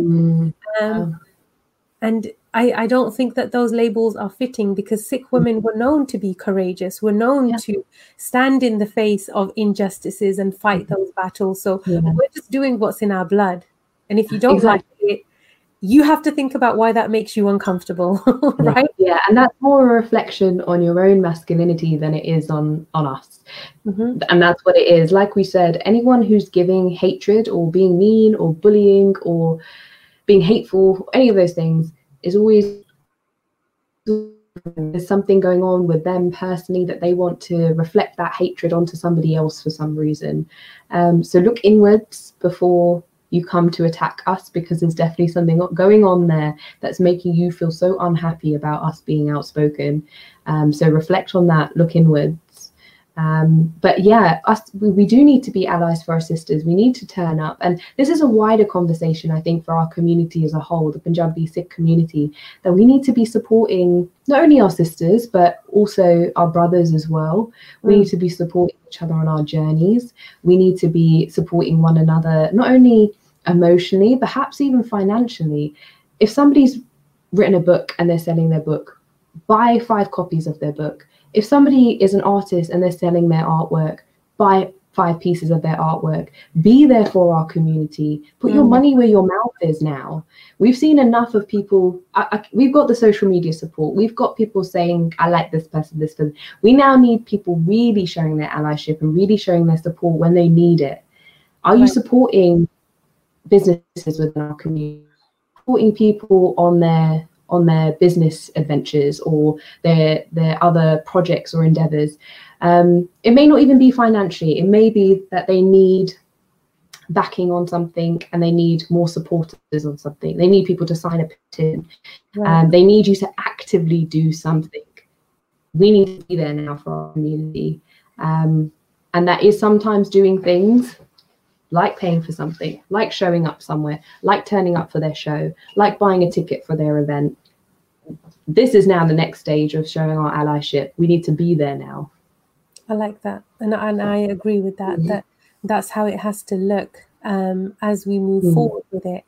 In your work in activism, is there one area that you're more passionate about? Or which areas are there that you're passionate about? You know, that's so hard. I've never been asked that question before. You know what? I can't say there's one area that's more holds more weight than others, because they all do. What I would like to say is that even that word activism and activist is something I've been thinking a lot about recently, and it's a big label. It's a big weight to carry. And I feel, I don't know if this is right or wrong. It's something I'm still trying to understand. But when I look at activists that I admire and have looked up to historically throughout history, when I think of an activist, I think of somebody that really lives what they're fighting for. They live it day in, day out. They sleep it. That is their thought every single day. It's not just a job. It doesn't go Monday to Friday. It's not 9 to 5. The activists that I've always looked up to, and hopefully what I feel that I'm trying to fulfill, is that this is now my life. This is the seva that I'm here for. This is my purpose. So every day, as long as I'm fighting towards all those different things, whether it's gender inequality, whether it's mental health stigma, whether it's education, whether it's tackling racial issues, as long as I'm still living that every day, then I feel like I can call myself an activist, and I can call this activism. And I feel that's something quite important nowadays, especially with social media. It's very easy to jump onto things whilst they're trending and jumping onto the bandwagon whilst it's the hashtag. And we see that happen a lot. But are we living this? Are we living this day in, day out? And I'm not saying that's for everybody. That's a hard thing to have to try and do day in, day out. But I feel like I am, and it's exhausting. It's exhausting, and I do have to take time to rest for myself, because I feel being able to rest is just as much as part of the revolution as everything else. Because if I can't rest and re-energize, then how am I going to be able to keep fighting this fight? So I've only learned this perhaps in the last year, that I shouldn't feel guilty for resting, and I shouldn't feel guilty for having a nap. Because I love a good nap, by the way. I love a good nap. I feel like it re-energizes me, and I feel quite good having a nice nap during the day. And I used to feel really guilty about it, because we've been conditioned to think that our worth, it is a capitalist mindset, but we've been conditioned to think that our worth is based on our productivity, with something coming out of it. So, if I've not been working all day long and produced this, and this, then I'm not good enough. But that's not it. Being able to rest, world, right? That is the West. Yes, that is a Western. Think about India, right? Like even when you go to India now, after they've had roti in the afternoon, everyone has a nap. Everyone has and other cultures do too. Everyone has a siesta in parts of the world, exactly, because also geographically, because it's quite hot at that time of the day, so it does make sense for them just to have a nap, and then they stay up later in the day. But there is nothing wrong with rest. Rest is just as important as anything else. All you have to do is just look back to where your roots are, and you'll see things like, how our parents or grandparents lived in their home countries, right? It mirrors that for us, and we're born in the Western world. We're conditioned to that, so we think that time is money. That's what's been hammered into here. So that's why we begin to feel guilty about it. Because if we want to keep up with our white peers, then we've got to constantly stay on the hamster wheel, right? And do overtime, do more. Don't get me wrong, we've all been there. I was that person that thought I need to get in half an hour early and leave an hour later than everybody else just to prove something, when at the end of the day, because I work quite efficiently, I was still doing it in the hours that I was meant to. So I don't know why I was pressuring myself more. But we need to challenge that mindset. And I'm really glad you noted that this is a Western perspective, a Western way of thinking. And capitalist world, more widely, this is how we're taught to behave, and we learn this from school. We learn that we are products of our labor, and how we work is our only asset. So when we leave school, we do that at university, and when we leave university, we think, okay, we need to go straight into work, and we go into these jobs where we are encouraged to stay later, stay there all day long, and they'll blind you with these other assets. They'll tell you, you can do a yoga class at 7 p.m. There'll be there's a gym here. We've got everything you need here at the workplace. There's never a need to go home. You need to question that, if that's a space where you're spending more time in your place of work than your place of rest. There's a question to ask there. Yes, good thing to point out. I appreciate that. Luckily, I'm not part of that, so it's okay. We're neither of us are part of that world, thankfully. I don't think as artists and creatives we could survive there. So we have our own problems in the sense that we don't know how to switch off either. yes, our job is also well. 24/7. That's why we're here at 10:30 in the evening, because we never stop. Because we love our viewers so much. So, in your work of activism, who inspires you? Ooh. Like I said before, historically, there are people that inspire me. If I think about the brown women or women of color that inspire me, I think of women like Jind Kaur, I think about Mai Baggo, I think about Safia Duleep Singh. I think about the women in our history that I look up to and think, yo, these women were so strong. They were so powerful. If I think about Maharani Jind Kaur, even the amount of fear that woman evoked in the British is so admirational. I'm like, that woman scared the British Empire for a number of reasons. Her existence scared them. And just thinking about that kind of woman, and in terms of activism, obviously Safia Duleep Singh is a huge part of the suffragette movement that can't be ignored. And then there's writers that I'm really inspired by, Maya Angelou, Audre Lorde, and there are women in the kind of Black feminist movement that I definitely look up to. Especially people like Audre Lorde. I guess I resonate with those women because they were educators like myself, so they were teachers, they were poets like myself, and they were avid feminists like myself. So I look up to those women quite a lot because I'm like, well they did it, and their memories have lived on. And not only just because people quote them, you probably see their quotes being thrown around in Twitter and places like that, and you'll see them in captions, but these women really lived what they believed. Like I said, those women lived these things day in, day out to the day that they died. So yeah, there's a couple of people that I look up to.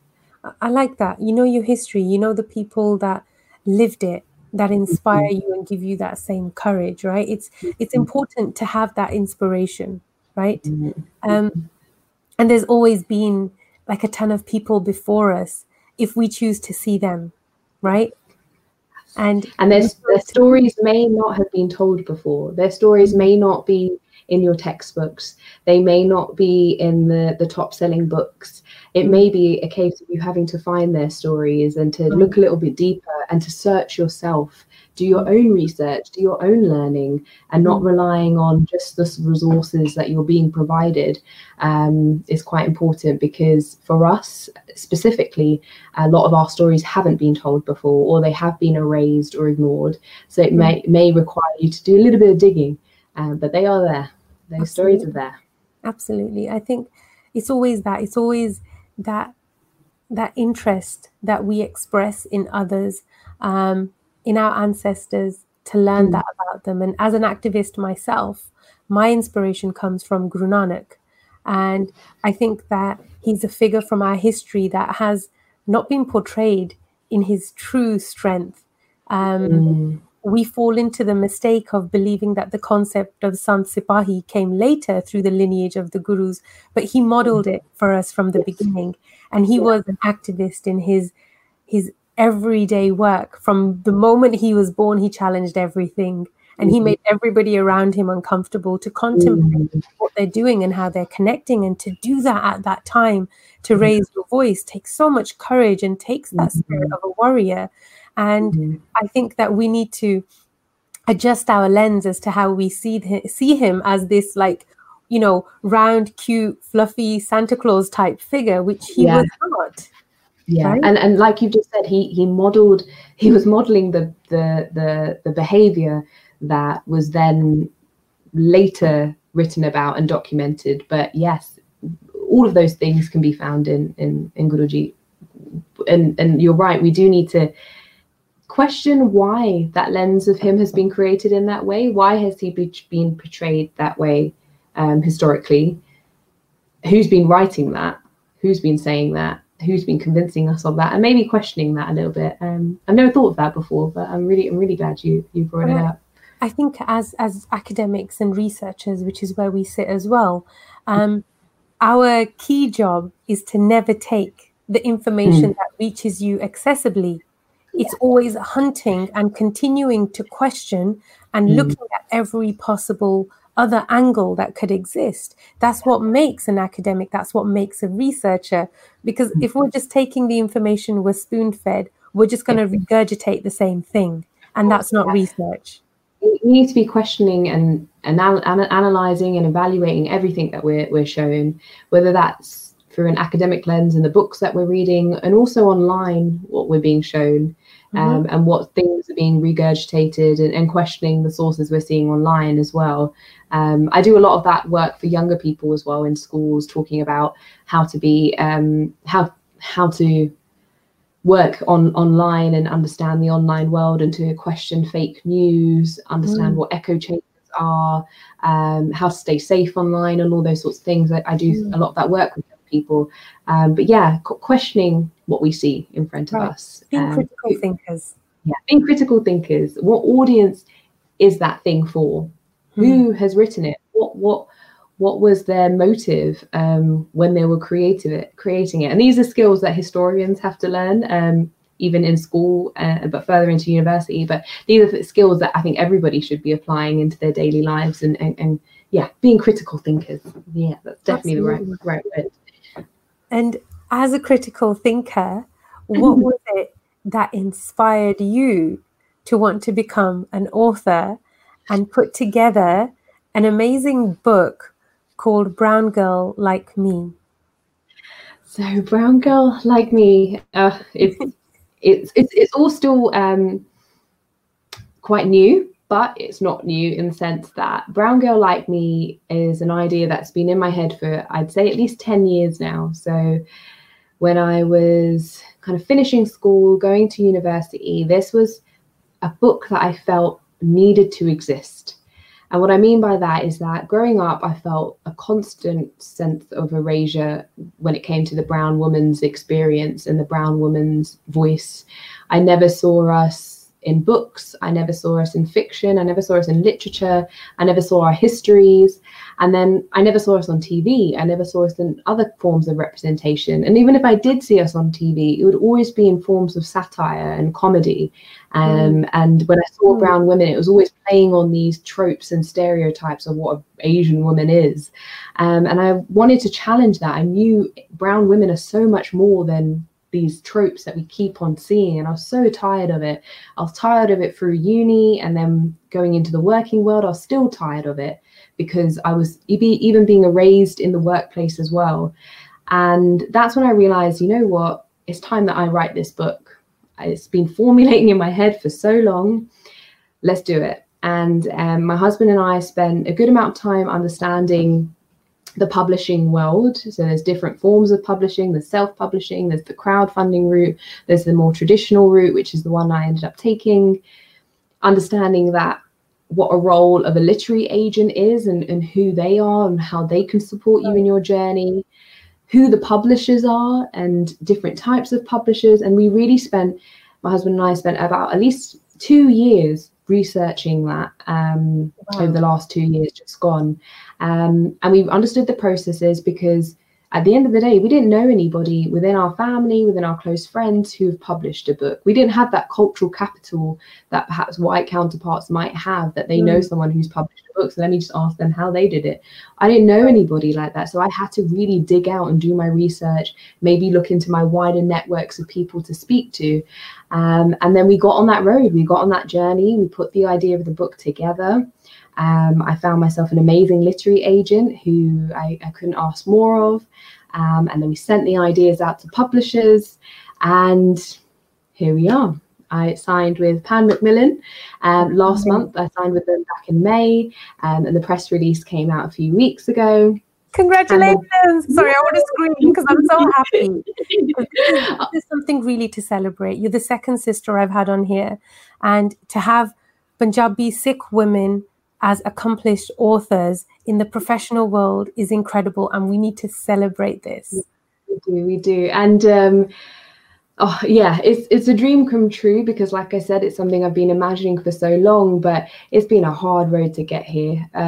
Obviously people will see the result, they'll see the press release, and they'll obviously see the book when it comes out, but they may not always get to know about the long journey to get here, the struggles to get here, the rejections, the failures. To pick myself up from those rejections and keep on going has been a tough journey, but I've got here, I'm here, and I'm here to tell a story. And that story is that story of what it means to be a brown woman here in the UK. It's quite a millennial perspective, so it's looking at, like us, having been born here in the UK, what it is like balancing this very intersectional identity that we have. We're living in this Western world, but we still want to stay very connected with our identity and who we are, and everything that comes with that. So in the home, in our cultures, I'll be looking at issues to do with mental health and the workplace, education, and essentially it will be challenging a lot of those old tropes that we've seen.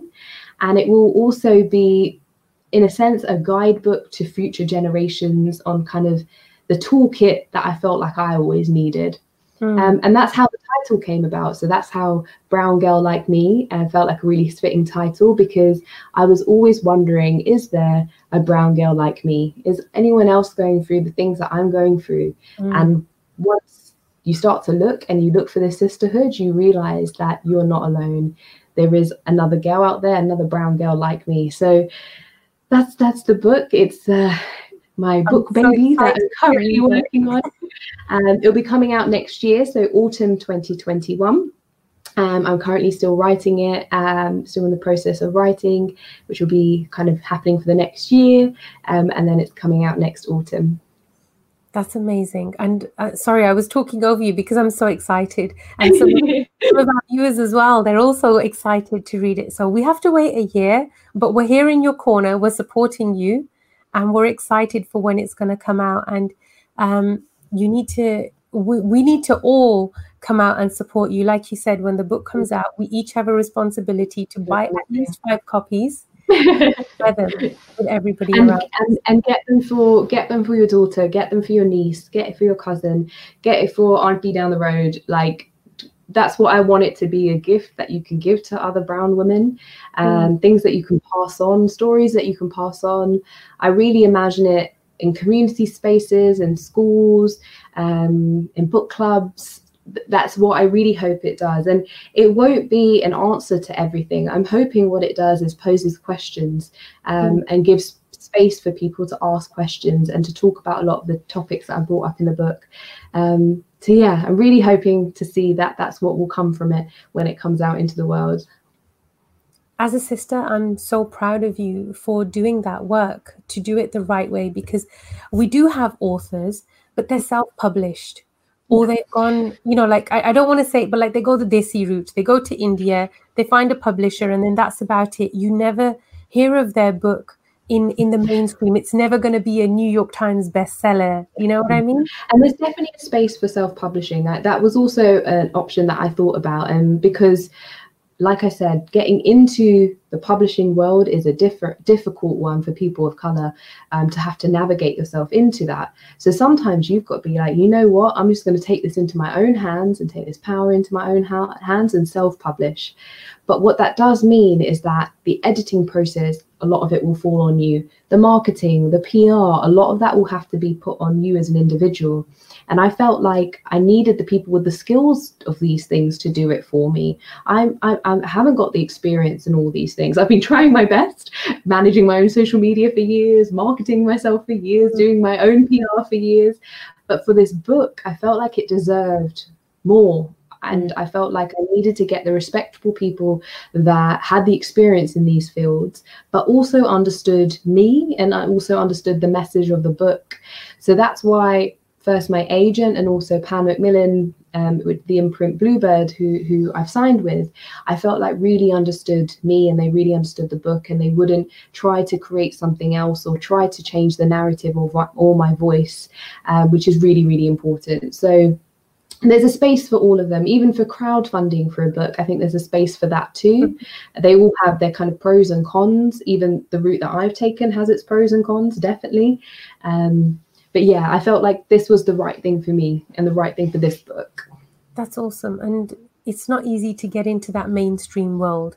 But it's wonderful to be able to become a leader for us other sisters, right? To pave the way, and hopefully, you know, we'll have a lot more female and male Sikh authors coming forward as well.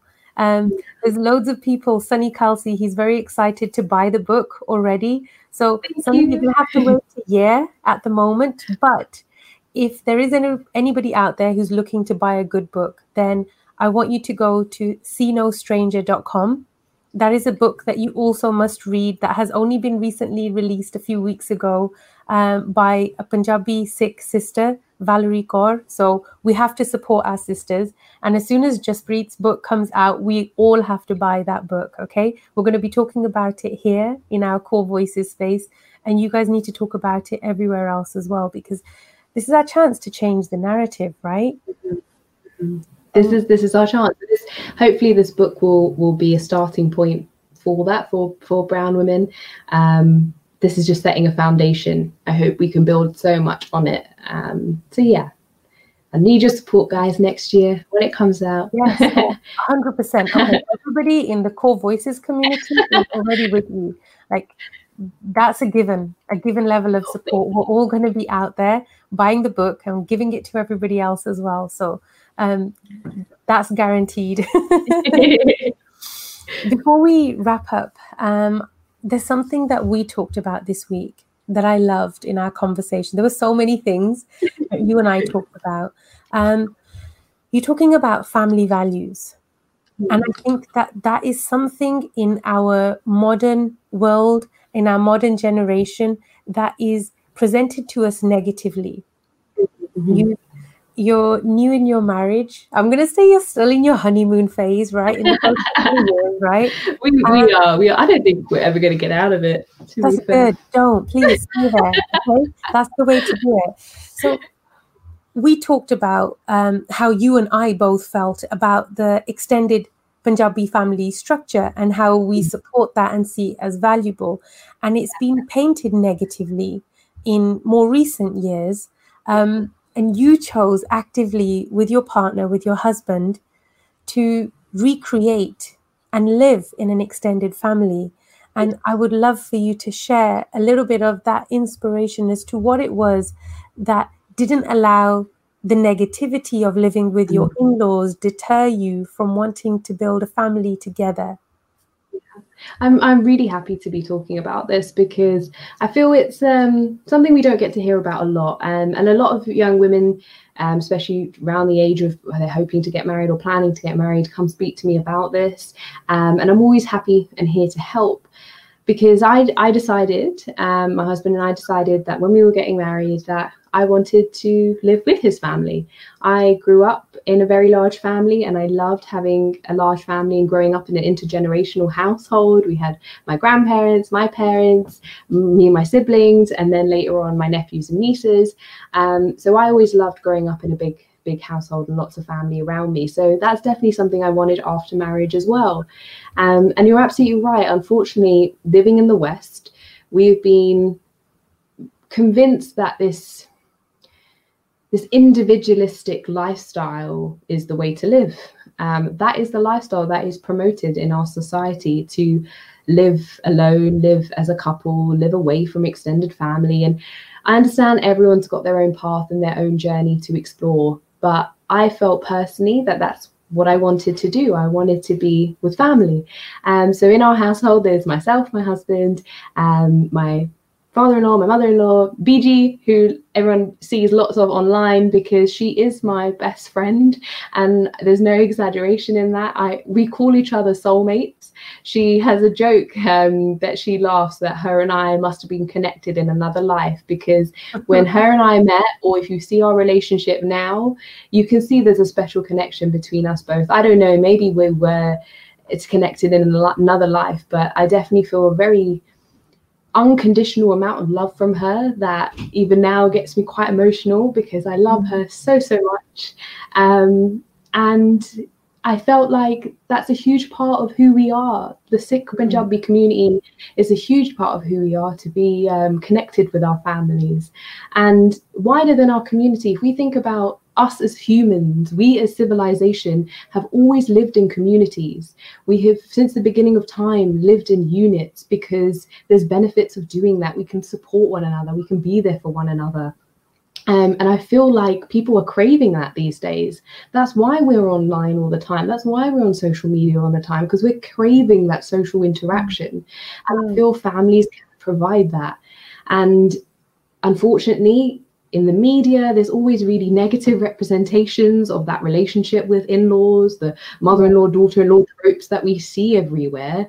We need to be challenging that. And for me, thankfully, it's been through open communication. From the very outset, with all the family members, we've always been very good at communicating with one another, expressing how we're feeling. Also, setting our boundaries is also quite important, to make sure everybody knows what each other needs and doesn't need. Setting up spaces and those sorts of things are important too, but it's all based on communication. And that comes from all ways. That comes from me to my in-laws to me, and to the other people within that relationship too. Communication is key for any relationship. And what I want to challenge is this idea that once you get married, your whole life ends, and especially as a woman, you'll never get to do anything. To ignore that trope, we're going to keep challenging it. When I got married, we went away and traveled for 12 months. I've released a book, being a married woman living with my in-laws.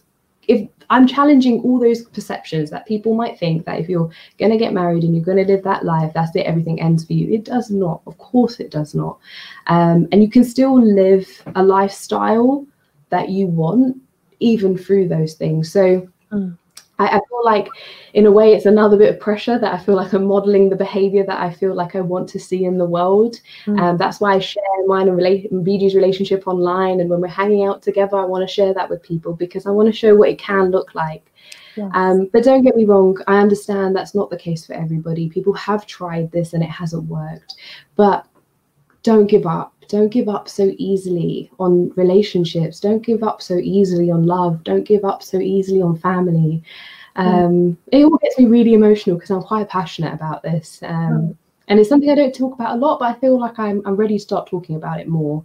That we need to stop being so individualistic. We need to live with compassion and more empathy. And again, like my dad always says, that starts at home. Oh, you're amazing. I'm so grateful that you shared that with us. And I feel the same way. I think that the biggest strength of not just our community, but all communities, is that it's family, it's unity, Hannah? And it starts at home.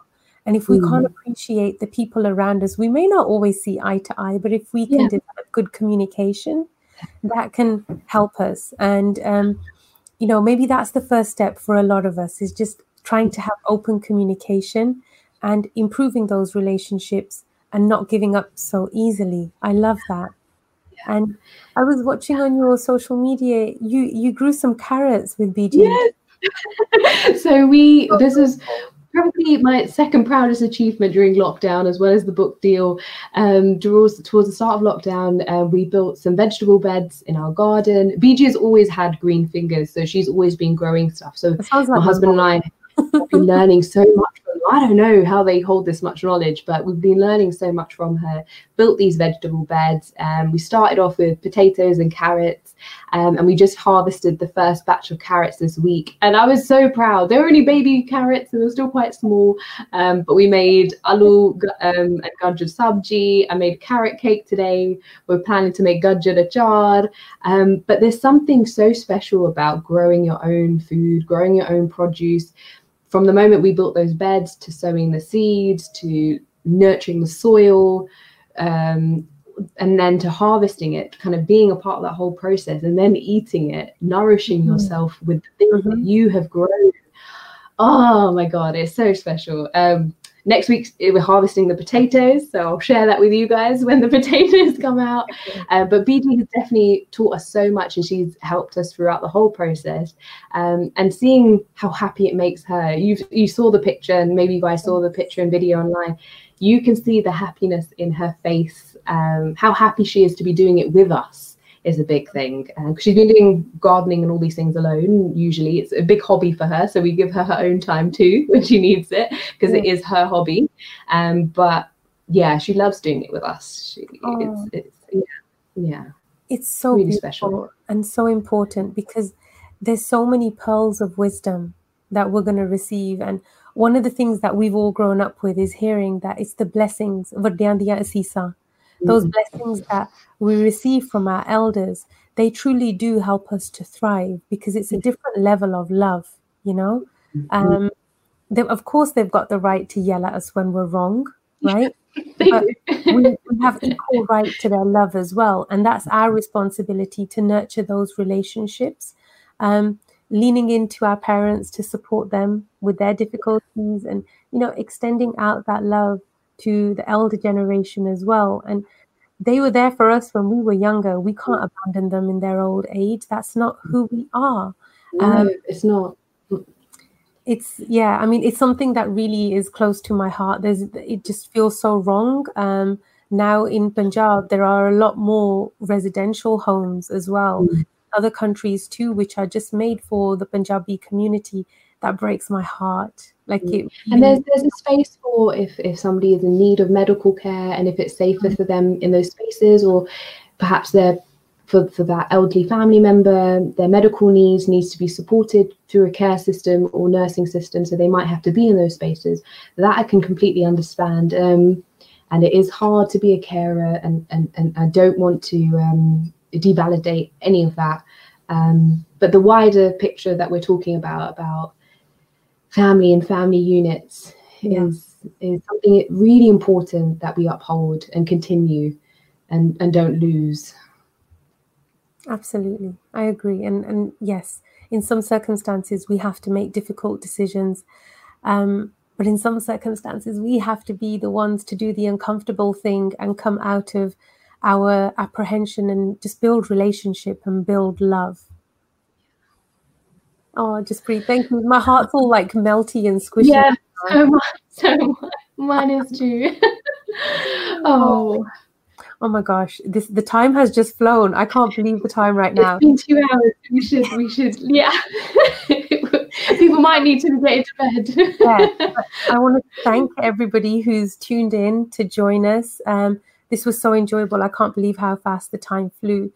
It's been incredible to have you with us. And I think just that last topic that we were talking about is a beautiful place for us to just draw the conversation to an end and let everybody sit with that love and developing family relationships. Just breathe. You're beautiful. You're incredible. Thank you for doing the work that you're doing, and know that this is an extension of your family here in this space. Come back soon and talk to us again, because there's so many things I wanted to ask you that we didn't talk about just yet. We'll save them all for the next one. Thank you so much for having me. Thank you for everyone who tuned in. Thank you. Thank you for listening to Core Voices, and thank you, Jaspreet, for being with us today.